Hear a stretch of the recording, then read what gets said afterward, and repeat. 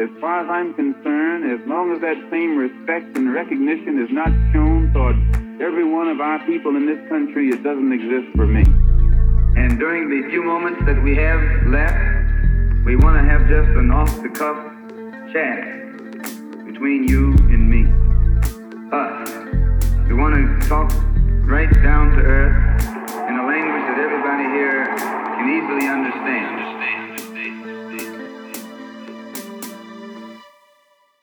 Welcome back to another episode of The Malcolm Effect. Today, joining me as my co-host is my friend and comrade, Mustafa. Today is an honor to be in conversation with Professor Esack, someone I've kind of recently come across and whose work I've been really inspired by. And oftentimes when I'm speaking online or giving my critiques of religion, I found a lot of the topics I'm discussing Professor Islamic has discussed. So today we're going to talk about all things Islamic liberation theology. Welcome to the Malcolm Effect, Professor. Thank you very much. Assalamu alaikum, and thank you very, very much for having me. I think it's always nice to be in conversation. It's a great honor and privilege to have you here, and I'm sure it's going to be an amazing conversation, one that is, inshallah, extremely generative. So my first question is, it's kind of 3 in 1, but I want to introduce my audience and the listeners and those who are learning with us to the concept of liberation theology, then specifically what is Islamic liberation theology, and what does Islamic liberation theology give us that perhaps we might not be learning in classical Muslim Islamic seminaries? Okay, now, first of all, Islamic liberation theology is, I was about to say the idea, but it is both an idea and a praxis, a way of doing things, a way of approaching Islam and Islamic theology. It comes from the idea that all of us, all believers, whether we acknowledge it or not, we approach and understand our heritage through lenses. And that these lenses may be impacted by our culture, by our class, by our race, by our location. They invariably are. And so when you speak about Islam, Muslims generally prefer to not have any adjectives prefacing it. The whole idea that Islam is Islam. But the truth is that the Islam of, say, the Shah of Iran, it was very different from the Islam of the people who rebelled against him. They were also Muslims. The Islam of somebody like Malcolm X was very different from the Islam of the people who claim to be the custodians of the Haram, meaning the Saudi family. And so it's not really helpful to just say Islam is Islam. And so how then do we struggle to understand Islam from the undersides of history? The undersides, when, for example, people say, I'm a non-racialist, often that means, that they don't acknowledge the ongoing impact of black racism, particularly on black people, because I'm non-racial. So an acknowledgement of the fact that the underclasses of history, the subaltern, that they have a particular right to interpret the Islamic tradition in a particular way. And it's also, and so it's an understanding, what was the role of the prophets, the Anbiya, in our tradition? What was the role of, in the time of the Prophet or in the message of the Quran, was there what liberation theology calls the preferential option of the impoverished and the marginalised? Why, for example, did all the prophets sent by God come from the underclasses of history? And then when they spent a considerable time of their life inside the domains of power, say Nabi Yusuf, for example, or even Nabi Musa, then they subsequently had to spend a renewed apprenticeship amongst the marginalized and amongst the oppressed. So Yeah. liberation theology searches for often the buried narratives of race and class and gender and other forms of marginalization, tries to privilege these and reads the history of Islam, and the history of Islam goes to the time of Adam, the history of Islam and the texts that we have, and that is the Quran, the sacred precedent of the Prophet, and of course the larger Islamic tradition. How do we read all of this through the lenses of the marginalized? And Mm. secondly, with the intention of privileging the marginalized's interpretation over other more, well, reactionary, often just masquerading as traditional interpretations of our text and our tradition. In a nutshell, that is what Islamic liberation theology tries to do. Thank you so much for a extremely compelling answer, actually, and response. So thank you. I'm extremely grateful. I guess my follow-up question would be, how do we ensure we, in doing Islamic liberation theology, how do we ensure that we're reaching the masses of Muslims? Because oftentimes, just my experience in the academies thus far, I've seen that, some great critical minds, some great critical thinkers when thinking about the faith, and thinking about Islamic history. But oftentimes I find these discussions are siloed within the walls of the academy. And oftentimes, the language in which is used, I already know that this will turn many Muslims away or turn many Muslims off, because it's a language that they're not used to. The language of faith has been taught through the language of jurisprudence. It's been, okay, what is the ruling on this? Where is the evidence of this? So in terms of doing Islamic liberation theology, how do we ensure that we're reaching the Muslims, the masses? Yes. Now, unlike, say, modernist theology and contemporary kind of debates, from a modernist angle, that sees itself as located largely in the university. Liberation theology struggles to be rooted in in marginalized communities. Hmm. But then the challenge is, how do we reach, as you correctly phrase, the vast majority of Muslims? Now, the one is the discourseless or the unarticulated majority of Muslims. For Yeah. example, one were to talk about the majority of Muslims in Saudi Arabia on the one hand, or in the United States on the other, at a public level, or at the dominant way in which we understand where are the Muslim masses, you may want to think then of, say, social media. And then you will have, in fact, you will have other stars for the Muslims. And it's often a very kind of quote unquote traditional form of Islam. And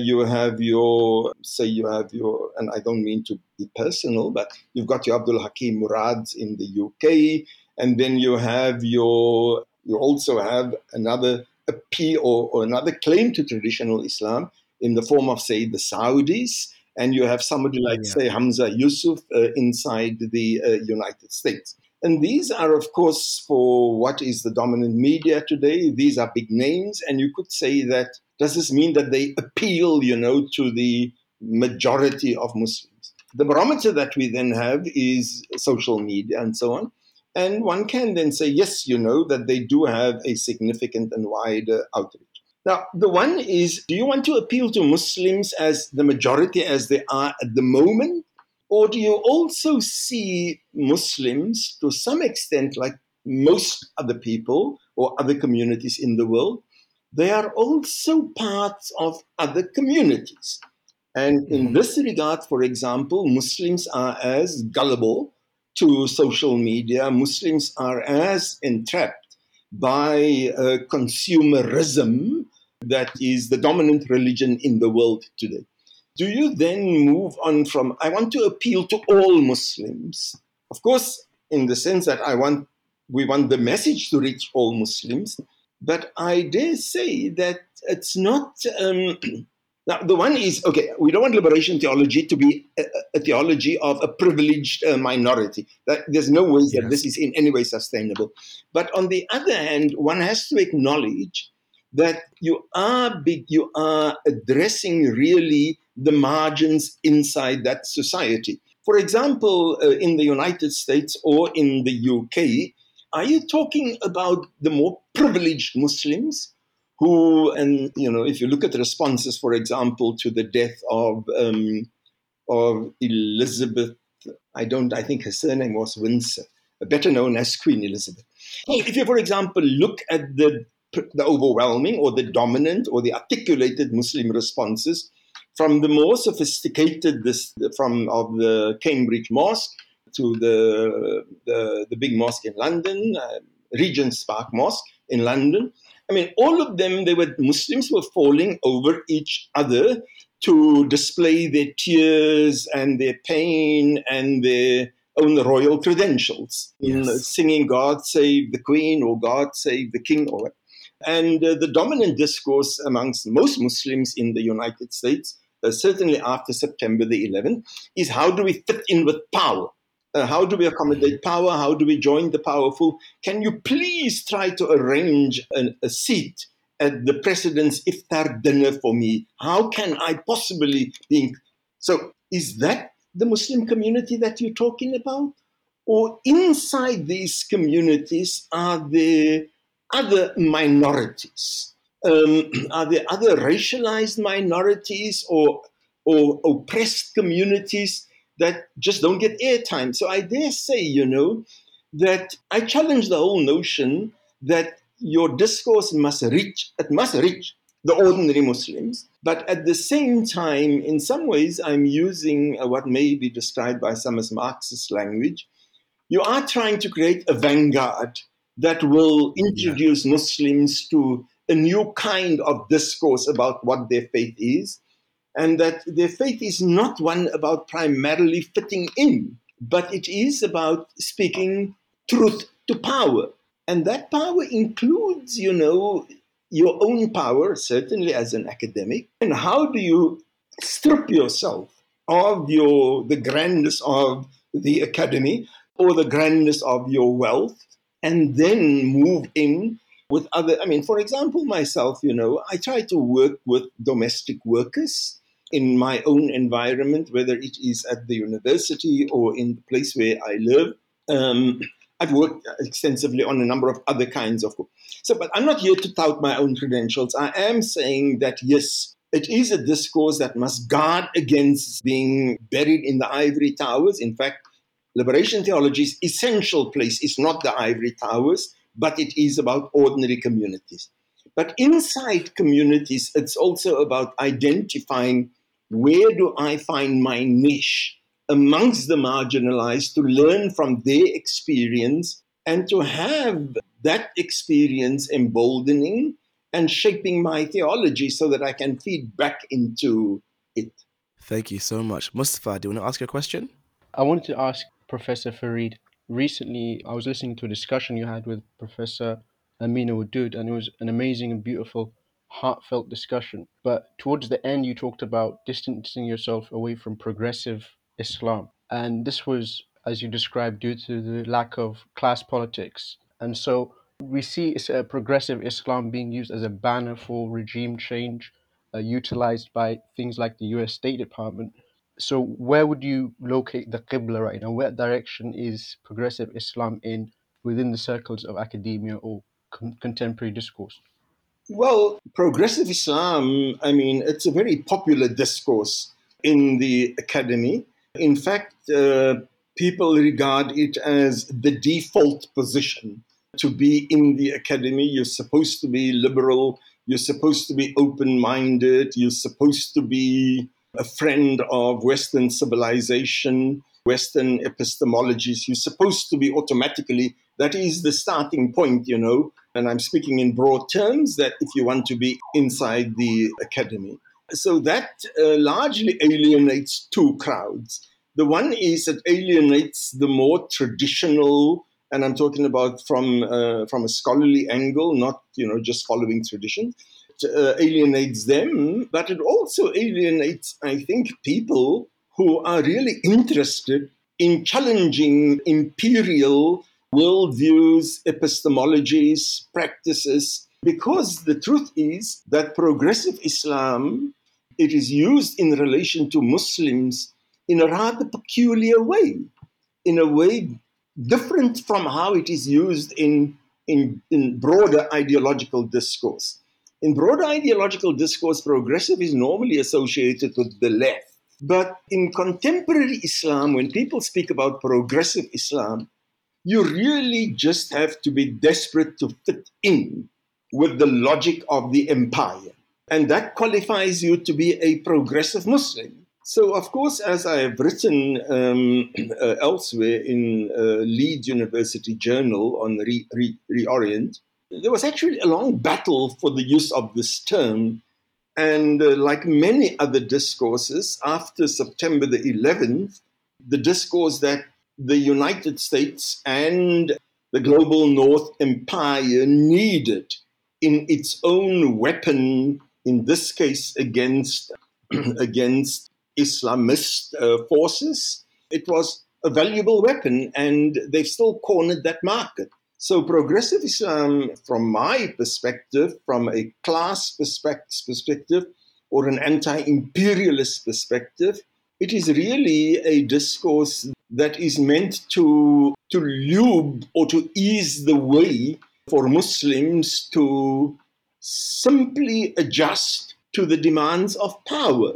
So I acknowledge that the term and so on, it's a very sexy one in the academy today, and it has successfully been colonized, I think, by people who often, their hearts are on the right place, except that they don't acknowledge the importance of seeing how the global North, the US, its allies, how that, and I think for Muslims that ought to be the fundamental contradiction. So for progressive Muslims, in a nutshell, sorry, I keep on saying in a nutshell and then I keep on rambling on and on. But Not at all. Thank you so much. I'm enjoying this. progressive Muslims see their primary contradiction and their primary challenge as traditional Islam and what they call Islamic fundamentalism. So the problems of traditional Islam, the problems that Islamic fundamentalism presents, progressive Islam seeks to challenge all of that. My position is that, look, the responses of Muslims to power and to global power, to occupation, to the Western greed for their resources, the responses to Muslims may be inadequate or it may be deeply problematic. When, for example, you respond to imperial invasions of your land with, say, suicide bombing, or it's deeply problematic. But Islamism or Muslim responses to imperialism is not the problem. It's problematic. The problem remains imperialism. And Absolutely. attempts to kind of, you see natural resources in other parts as your own. You have no bloody business, it's not yours, man. So Absolutely. so this whole notion that there is amongst both liberal Muslims and largely the progressive Islam people is that their primary challenge is how do we deal with headachy Muslims? And we're saying, look, bro, headachy Muslims are not the problem. The problem is the empire. We agree that headachy Muslims are problematic, but they're not the problem. And so this is where, I and many of my other colleagues and comrades, where we part company with the progressive Muslims, notwithstanding the fact that there's some really good people amongst them. The fact that people ignore poverty or the class basis or the race and ethnic, it doesn't make them, it may make them inadequate people, it may make them dumb, but it doesn't mean that they're not nice people. Unfortunately, niceness is not enough for us. to navigate ourselves in a world characterized by systemic, racial, gender, class injustices. Thank you so That much, makes sense. Mustafa. My second question was, so something I noticed while reading Quran Liberation and Pluralism was that the collaborationist Muslims during apartheid were predominantly non-black scholars using the same arguments that we see the same right-wing adjacent scholars who use the same anti-communist talking points, the same racialist talking points in contemporary times, as if these tendencies are traveling through time and haven't gone away. So, as they defend systems of oppression like white supremacy, capitalism, what is it about the Muslim scholarly class that is structured in a way that allows these defenses of systems of oppression, regardless of what the Quran says? Because we know the Quran has many injunctions against it. First, often when we talk about the Muslim scholarly class, we make the assumption that they are primarily shaped by scholarship, because that's how the Muslims, we think. But the truth is that they are as much victims of the desire for acceptance, the desire for recognition, the desire to stand out as being important. They, in some ways, in fact, I see that they're more shaped by this than many other kinds of entities inside the Muslim community. So there is a desperation to be recognized. And unfortunately, in many of these, certainly we're talking now here about the USA, and to some extent in other parts of the global north, recognition comes from appearing in the media. Recognition comes from being photographed with a congressman or another member of parliament, or to be seen. They are as desperate for recognition as anybody else. So it's not their scholarship that so much informs their greed for power and recognition. And then, of course, the argument really underneath it is the same kind of collaborationist argument that there were in the period of our resistance against apartheid, that no, in the interest of the Muslims, for the survival of Islam, we must get on board with, this, Congress Iftar or this kind of, or at least, we shouldn't be on board with these Black Lives Matter people because it will detract from our larger struggle, they say, to ensure the survival of Islam. This is assuming that the Muslims that they're referring to are not black to begin with. Absolutely, absolutely. This is one of my big. It assumes that the Muslim, because the Muslim, and you may have, a leading black scholar who's also on the faculty of your institute, at least leading in the United States. But the assumption is that no, the Muslims aren't black people. It's two different categories. It was the same things inside in the apartheid regime. But it also assumes, that the future of Islam that you want to survive is a collaborationist future. It's an Islam that sits comfortable with oppression and so on. And so, is this really the Islam that you want to survive in the United States? Just an Islam where just anything goes, and anything in terms of marginalization and the oppressed and an Islam that survives because it has turned a complete blind eye to the deaths of black people in the United States and police brutality. So look, I'm not going to speak about that. And sometimes, of course, the argument is used that other people are speaking about. So the kind of Islam that they're desperate to have surviving, it's certainly an Islam that I wouldn't want to be a part of. So, and I don't, let me be honest, I don't really care that no, for the future of Muslims. Wait. What kind of Islam do you want these Muslims to be adherents to? Look, Mustafa, if I can this is a bit controversial, but it's a thought that I often express in private, my first venturing of this thought in public. One of the thoughts that often occurred to me, do I really want Islam to spread amongst all sectors of the USA population? I don't think so. Because many sectors of the USA, they have internalized the larger USA language of power. And they imbibe all of this in relation to other Muslims. So I don't know, I prefer that Islam just spread amongst marginalized communities, Yeah. You that remind me of not Sayyid Qutb. internalize this hegemonic kind of language. Yeah. Farid, you remind me of Sayyid Qutb and his famous commentary on what he saw in America.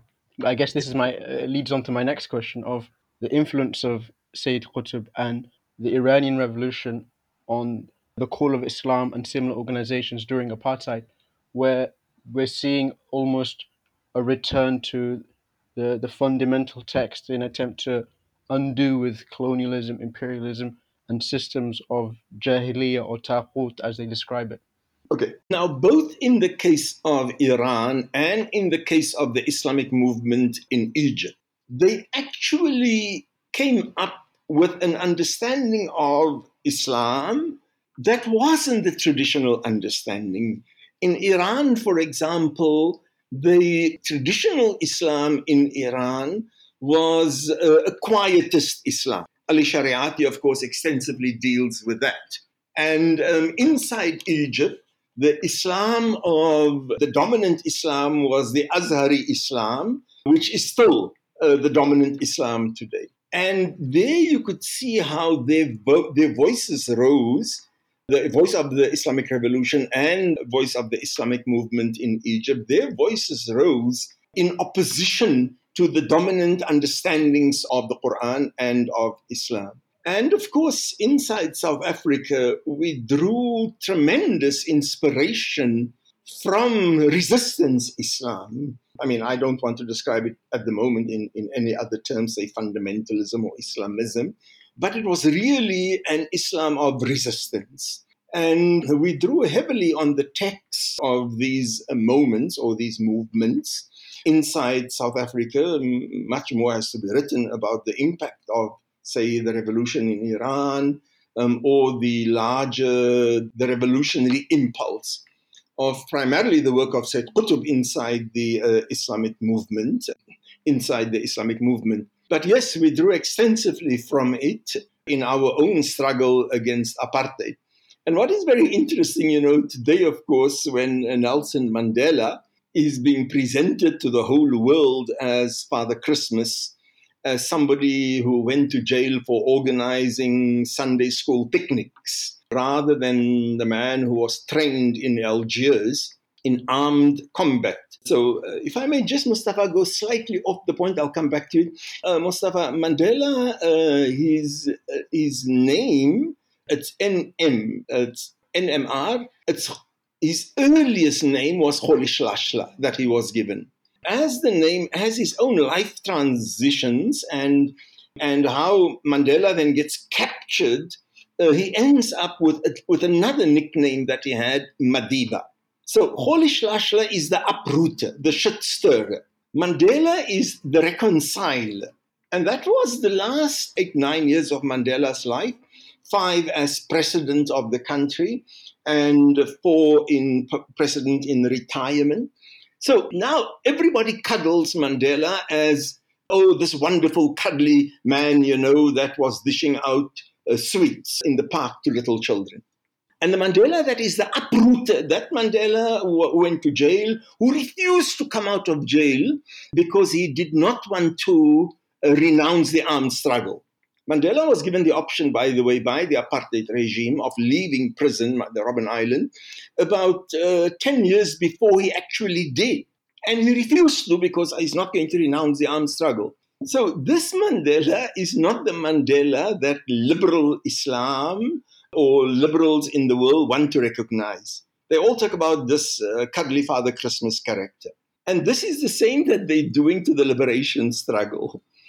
These Muslims, alhamdulillah, they played a role in the struggle against apartheid. Bullshit.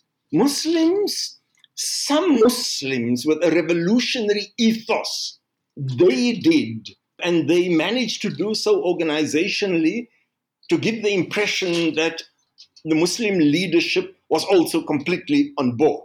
So today, I want to be seen as a part of this. But wait, the struggle veterans went through a lot of shit.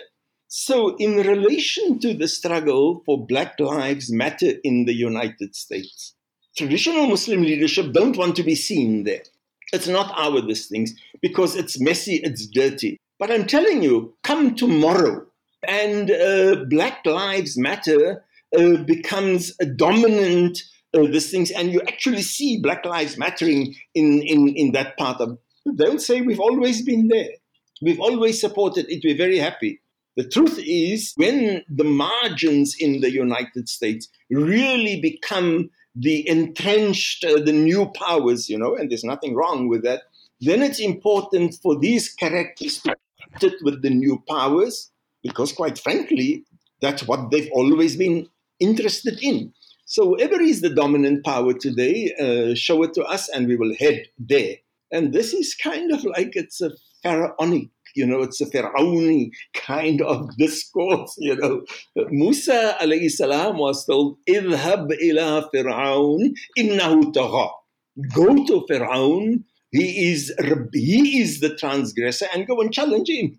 You don't ask Fir'aun, hey man, can I please take a selfie with you? Can I please? So this is, so it is basically, we see a repetition of this kind of thing.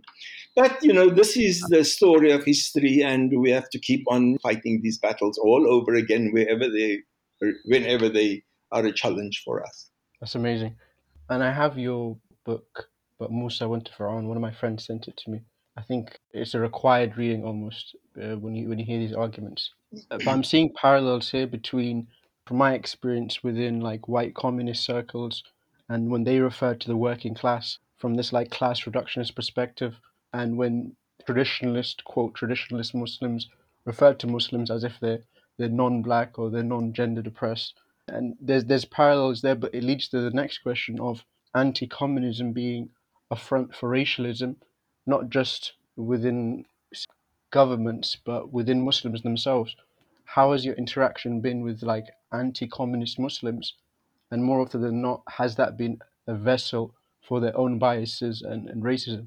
Well, inside South Africa, the anti-communist crowd, that was largely the domain of the apartheid regime and of the Afrikaner churches. And Black people in South Africa in general saw that as a bogey. There's a communist behind every bush.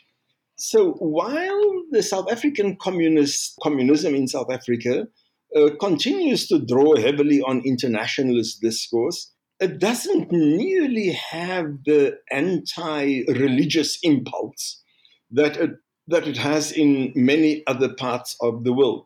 So amongst the Muslims themselves, I don't think that we had ever really had to deal seriously with the communist or anti-communist discourse.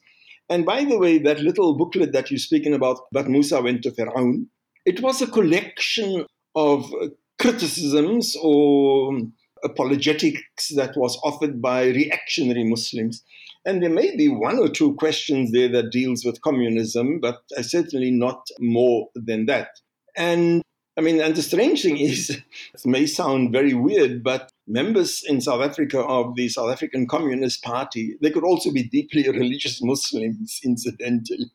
So we've never had that as a serious problem, and in part because I don't think that communism in South Africa kind of has defined itself in anti-religious terms. So it's a bogey in South Africa and little more than that.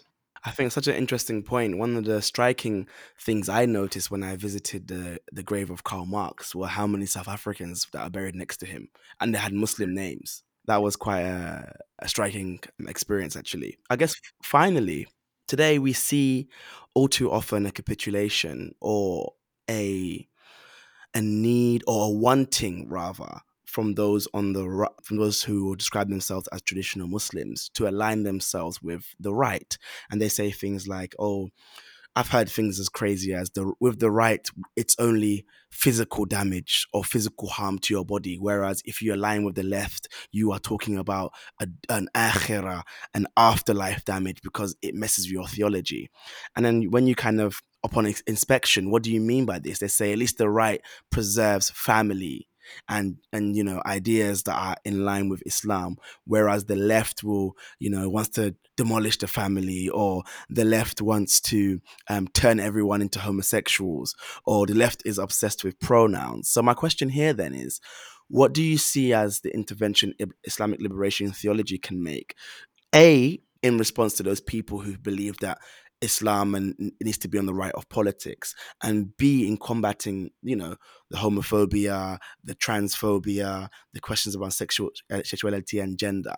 I mean, look, I was about to say the fundamental question is, and then I kind of wait, the fundamental question for who?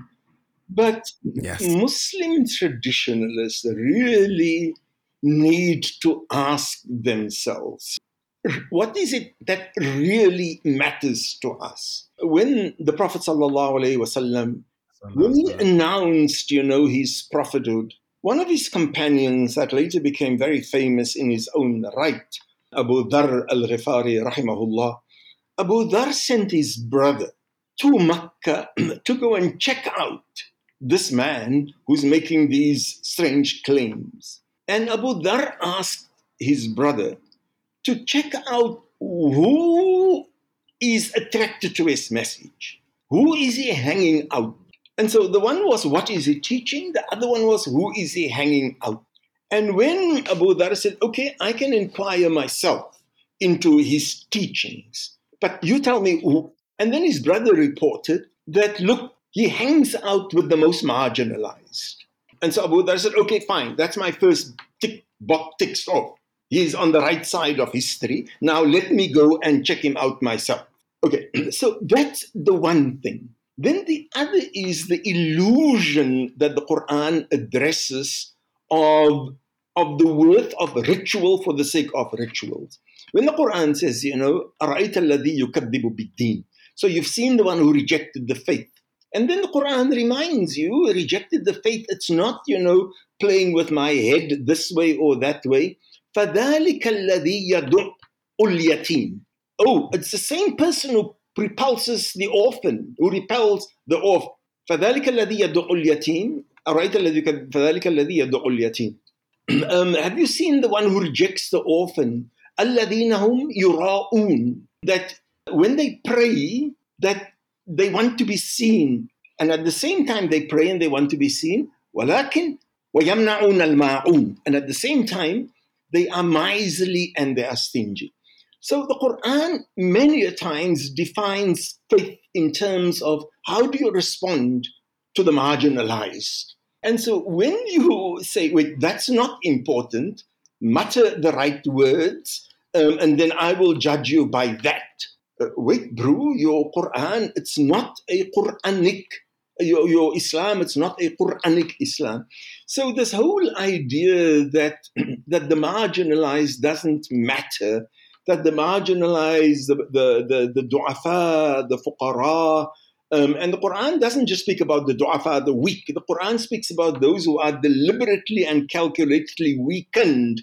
And that is why, in my own language, for example, I seldom speak about the slaves. I speak about the enslaved, because you recognize agency. Somebody is responsible for the process of enslaving people and the process of marginalizing. So these types, who say that the right wing is the answer, and so let's, and I'm not saying it's a choice between Donald Trump or the Democratic Party and the Republic. I'm not reducing it to that. But I am saying that those who think that family is a husband and wife and their children, this is not how Islamic tradition has ever worked, to think of family in that way. Those who think, that gender-based oppression and the struggle to identify with other marginalized communities, whether these are transgenderism and intersexuality, these are issues that have long been discussed and debated and acknowledged inside Islamic theology. So this, your obsession with a God that is interested in the length of your beard or your sexual organs, and I really think, subhanallah amma yushrikun, God is free from the stuff that all of these really narrow-minded bigots are impugning to God.